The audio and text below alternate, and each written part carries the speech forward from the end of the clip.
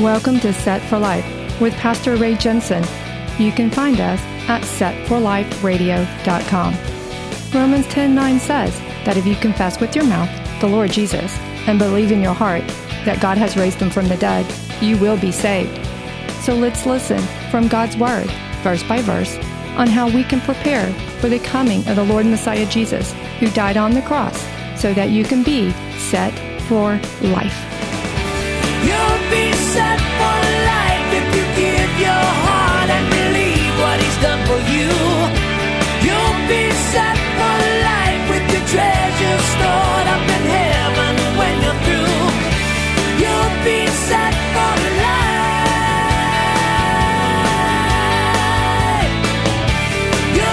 Now, Ben-Hadad, he repeatedly raided Israel many times over. Hey, if anybody attacked your house and stole from you, you'd get pretty mad at them, right? Okay? Ben-Hadad did this to Israel. And guys, this is a picture of all of us.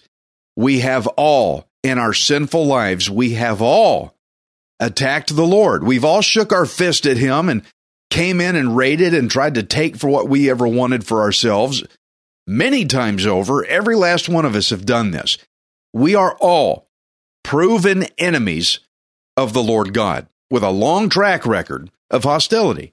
James 4 verse 4 says, "Do you not know that friendship with the world is enmity with God?"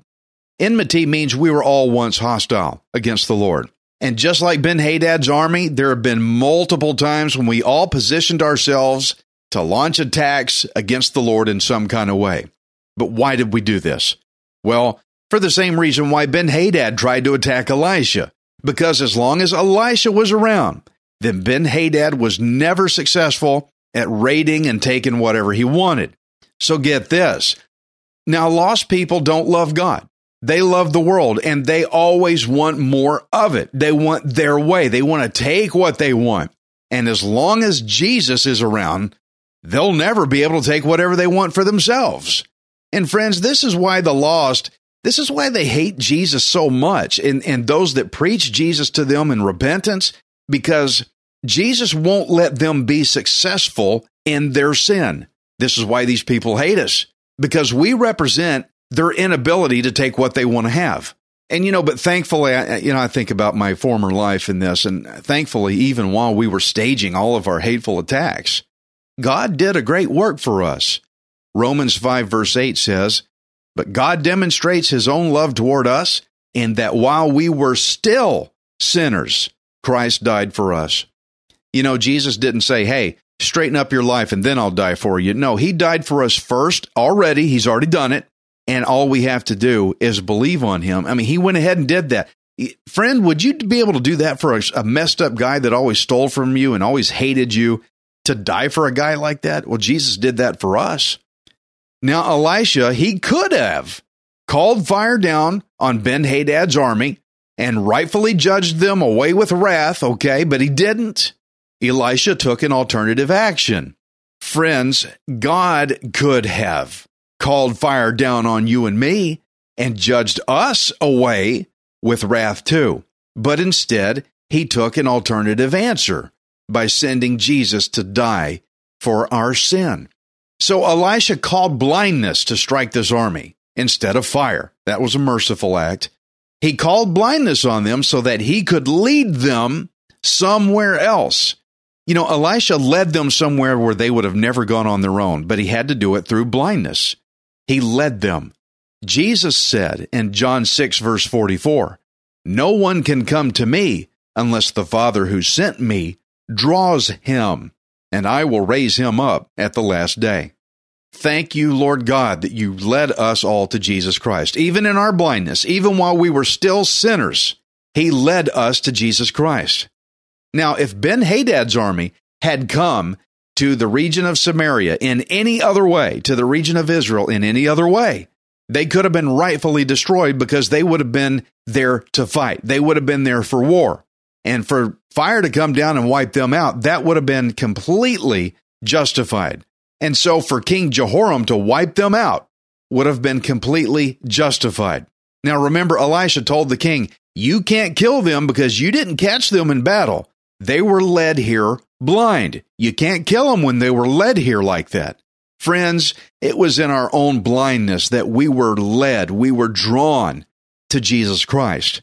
And you know, this is an odd perspective here, but I'm actually thankful for the spiritual blindness of lost people. Yes, it's frustrating to watch lost people make crazy decisions and do bad things in their blindness, but I'm thankful for it. Let me explain. If Ben-Hadad's army had been able to see where they were being led, then they would have turned and run back home. They would have never gone there. It was through blindness that they got there. They would have never arrived before Jehoram, the king of Israel, if they had not been blind. Isaiah 42, verse 16 says, I will bring the blind by a way they did not know. I will lead them in paths they have not known. I will make darkness light before them, and crooked places straight. These things I will do for them, and not forsake them. Wow, this passage here is specifically speaking about the people of Israel, who today, most of Israel is blinded to the fact that Jesus is the Messiah. In fact, they're very hostile against Jesus because they're even making things difficult for those who live there in Israel that proclaim Jesus as the Messiah. They're making it very hard for people to live there and make that proclamation that Jesus is Lord. This blindness is very frustrating. But I want us to consider Ben-Hadad's army, how hostile they were, but yet they were saved through their blindness. It was because of their blindness that they were led there, that they were spared. Their rejection of Jehoram, the king of Israel, was so severe that blindness was the only way that they could have been led by Elisha to arrive before the king of Israel. It's kind of like that student that I led blindfolded up to that classroom window. Every time I think about it, I can just see the look on his face when I said, hey, take the blindfold off. And he took the blindfold off and he realized, oh my gosh, I'm staring at a bunch of my friends on the other side of that glass. I'll never forget it. But if I hadn't led him there blind, he would have never walked up to that. He would have never done that. He had to walk up there blind to do it. Friends, without being blinded, Ben-Hadad's army would have never come to the king of Israel on their own except to fight. They had to be brought there through blindness. Romans 11:25 says, blindness in part has happened to Israel until the fullness of the Gentiles has come in, and so all Israel will be saved. Amen. That's great. Right now, during this time of the Gentiles, it's called, it's a time when Gentiles, non-Jews, it's a time when Gentiles are to provoke the Jews to jealousy. How do we do that? We get to say, hey, I have your Messiah, Jesus, as my Savior. They don't believe Jesus is the Messiah, most of them. There's a lot of Jews that do, okay?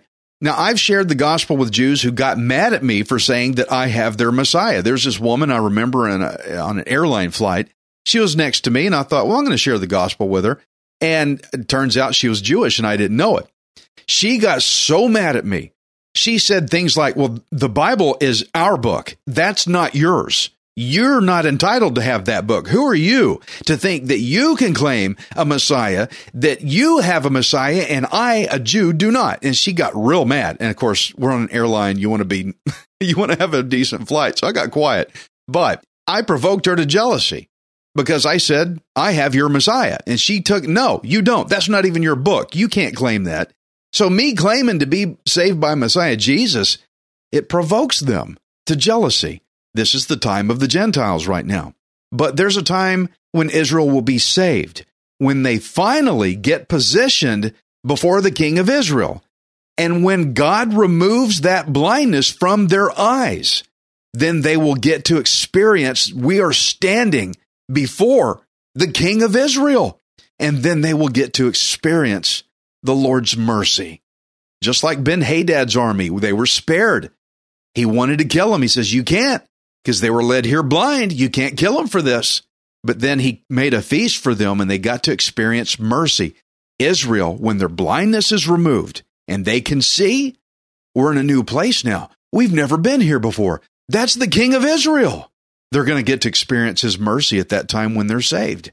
Zechariah 12 verse 10 says, And I will pour out on the house of David and on the inhabitants of Jerusalem the spirit of grace and supplication. Then they will look on me, whom they pierced. Yes, they will mourn for him as one mourns for his only son, and grieve for him as one grieves for a firstborn. Friends, when they realize who the King of Israel is, Jesus Christ, they're going to realize he was crucified, and they had rejected him all this time. Once they realize that was the Messiah, that was him, it's going to grieve them that this happened all this time, that they didn't know, that they didn't see, or they rejected, they didn't accept him. They were hostile. When it finally hits them, they're going to grieve for him as one grieves for a firstborn, the loss of a child. It's going to be like that. Friends, today I know Israel is blinded to the Messiah, but right now God is leading his people Israel to Jesus, the King of Israel. Okay? But don't hold their blindness against them. Don't get mad at them for it. I know it's frustrating when you see lost people do things like that, but don't hold it against them, because that's the first thing we want to do. We want to get mad at them for, why can't you see Jesus is the Messiah? Why are you being difficult on people that claim him as Messiah? Why are you rejecting Jesus so fiercely? Yeah, it's frustrating, I know. But this is not just of the Jews here. Even Gentiles can be spiritually blind as well. Friends, I have a new perspective now about blindness that I want to offer to you. And because of this story today, I'm actually thankful for the spiritual blindness that I myself went through. And I'm not even Jewish, I'm a Gentile. But even the spiritual blindness that I had when I rejected Jesus Christ, when I didn't want to follow him, and I was doing my own thing my way, and as angry as it made me, because like Ben-Hadad, I couldn't have what I wanted, God stood in the way of that. Remember, as long as Elisha was standing around, Ben-Hadad couldn't have what he wanted. As long as Jesus was trying to draw me, I couldn't have what I wanted. But I'm thankful for that blindness now. Because if I had been able to see that at that time, if I had been able to see that I was being led by Jesus towards him, then I would have fought and kicked at him the whole way. I would have fought to the bitter end, because I did not want to stand before him. I wanted to do my own thing. I didn't want him as king over my life. I wanted to be the king. Like Ben-Hadad, I wanted to raid and steal and take what I wanted for me. I didn't want what Jesus wanted for me. And so I'm thankful for that blindness that I went through. And so I think we need to take a new view on the benefits of spiritual blindness. I have this dog. Whenever I take him to the park, he gets so excited because he knows the park is his fun place where he gets to run. But he hates going to the vet. So when I take him to the vet, I have to hide him in a hidden crate under blankets where he's blind, where he can't see. Or else, if he knows we're going to the vet, he's going to freak out the whole way there. Now, I know how disappointing it is to watch lost people make bad decisions.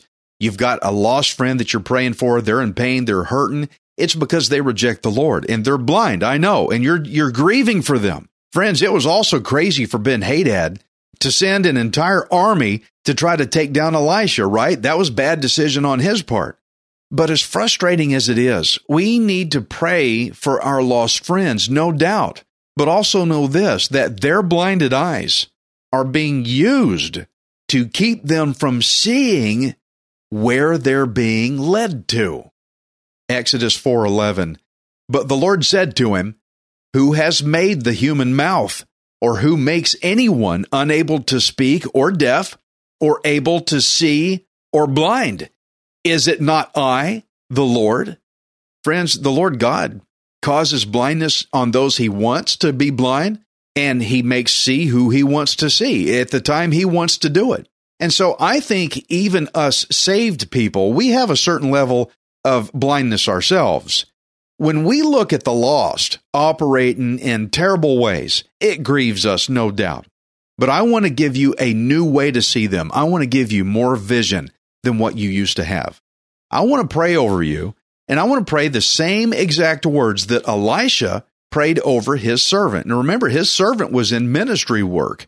You as a saved person, I'm sure you understand how the Lord works too, but even you may have a level of spiritual blindness because you're frustrated, you're upset, at somebody who's blind right now, I want to pray the same words over you that Elisha prayed over his servant.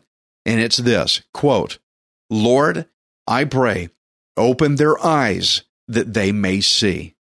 So friend, I want you to remember when the servant opened his eyes, he saw all the heavenly armies of God around him, all the chariots of fire and the horses, right? They had always been there, but they had been invisible to him. Friends, when we look at all the threatening situations out there in the world, when you turn on the TV and you look at government oppression or economic collapse or those agenda-based movements out there trying to force their agendas and their lifestyles and putting pressure on people, it's all scary, I know. And they're threatening to take things away from us. I know, it's scary, but I want to give you a new way to look at the bigger picture. There's a picture above even them. We need to see the bigger picture that the Lord will open our eyes to where we will see by faith all of the angelic forces of God's army that are all around us. You can't see them, but they're there. Just because you can't see them don't mean they're not there. They are there. You know, every week when I study for sermons, I get kicked around by spiritual warfare like you don't even know. I've had guests speak at my church, some friends in my church. I said, hey, could you speak for me so I can go take a vacation or something? They will speak. They're not used to giving sermons. When I get back, they say, oh, you wouldn't believe the warfare I went through just to do that one sermon. And I'm like, yeah, I would know. I'd believe it. I go through it every week. So I get kicked around pretty good because Satan wants me to give up and not share the word of God. He's trying to take me out. So I've got this picture that I like to look at. It's a picture of a guy sitting in a room studying the Bible, and all the way around him, he's got angels with swords drawn protecting him. They're in a circle standing around him. They're kind of semi-transparent, indicating that they're unseen, but they're there. And this guy's studying the Word of God, and he's got these angels with swords drawn all the way around him, defending his time in that Word of God. I love that picture. I need to get a high-definition version of it, and I need to have it photo printed and framed and hanged on my wall so I can remember, so I can be reminded that they're always there. Psalm 91:11 says, "For he shall give his angels charge over you to keep you in all your ways." So friends, they're there. Just because you can't see them doesn't mean they're not. They are there, and you need to remember that they're there, and don't be so afraid of everything all going on out there. You know, it's not just the lost that need new eyes. We believers need to be reminded to look by faith, because the world out there will scare you. But remember, God's army is there too.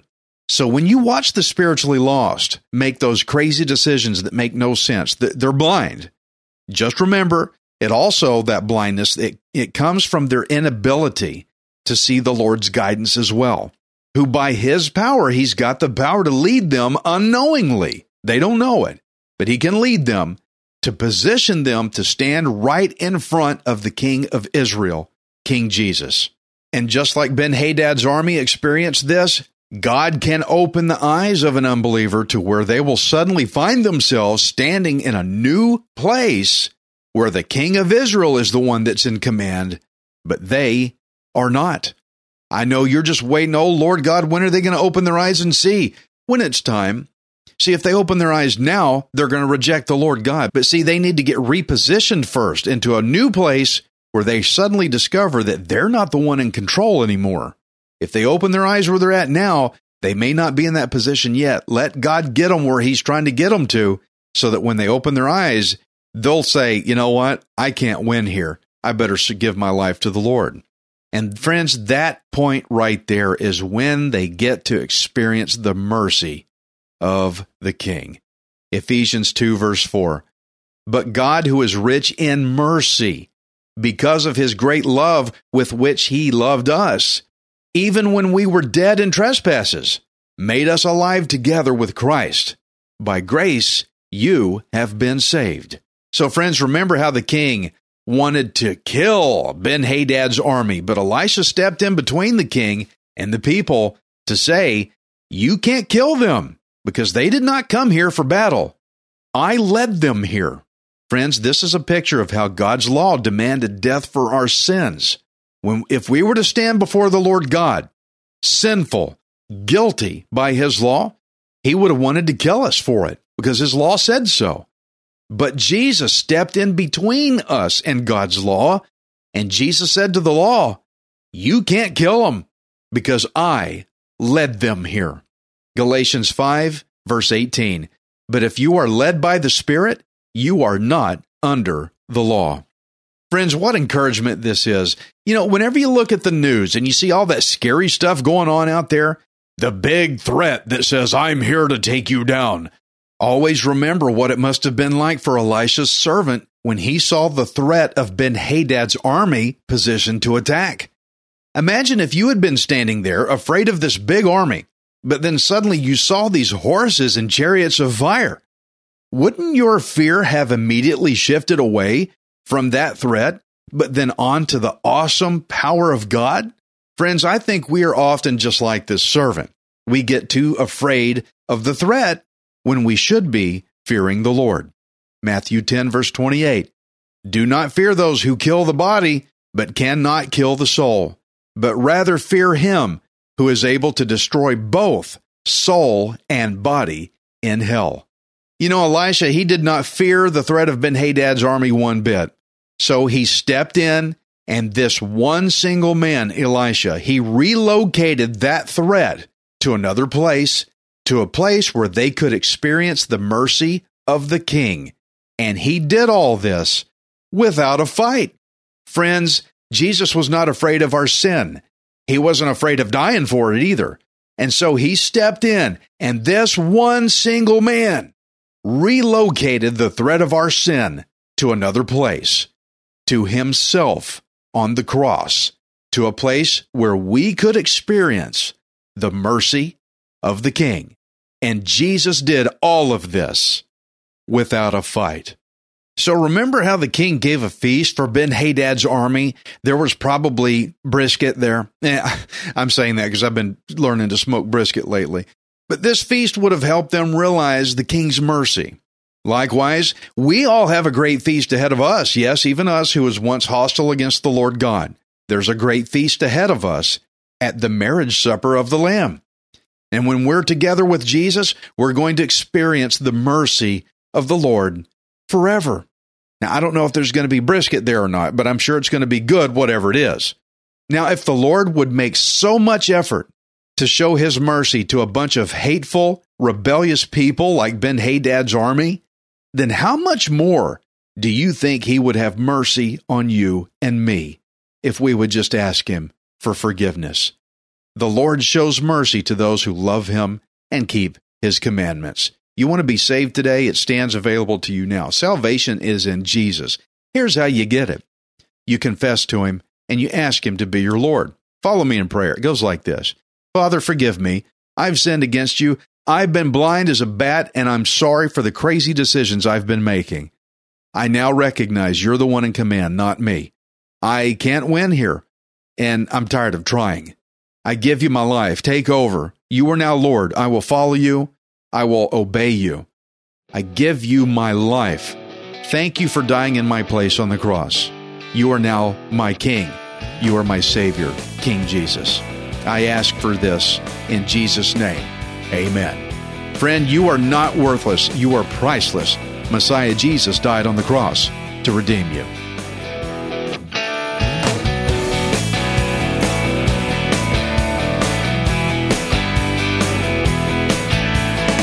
Thank you for listening to Set for Life. We hope you can join us next time, unless Jesus returns for us first. Set for Life is the radio ministry of Pastor Ray Jensen. We invite you to subscribe to our podcast at setforliferadio.com. Hi, this is Ray Jensen. Thank you for giving me the opportunity to encourage you in God's Word. If the Bible doesn't excite you, then you're not reading it. I want you to remember that you are not worthless. You are priceless. Messiah Jesus died on the cross to redeem you so that you can be set for life. You'll be set for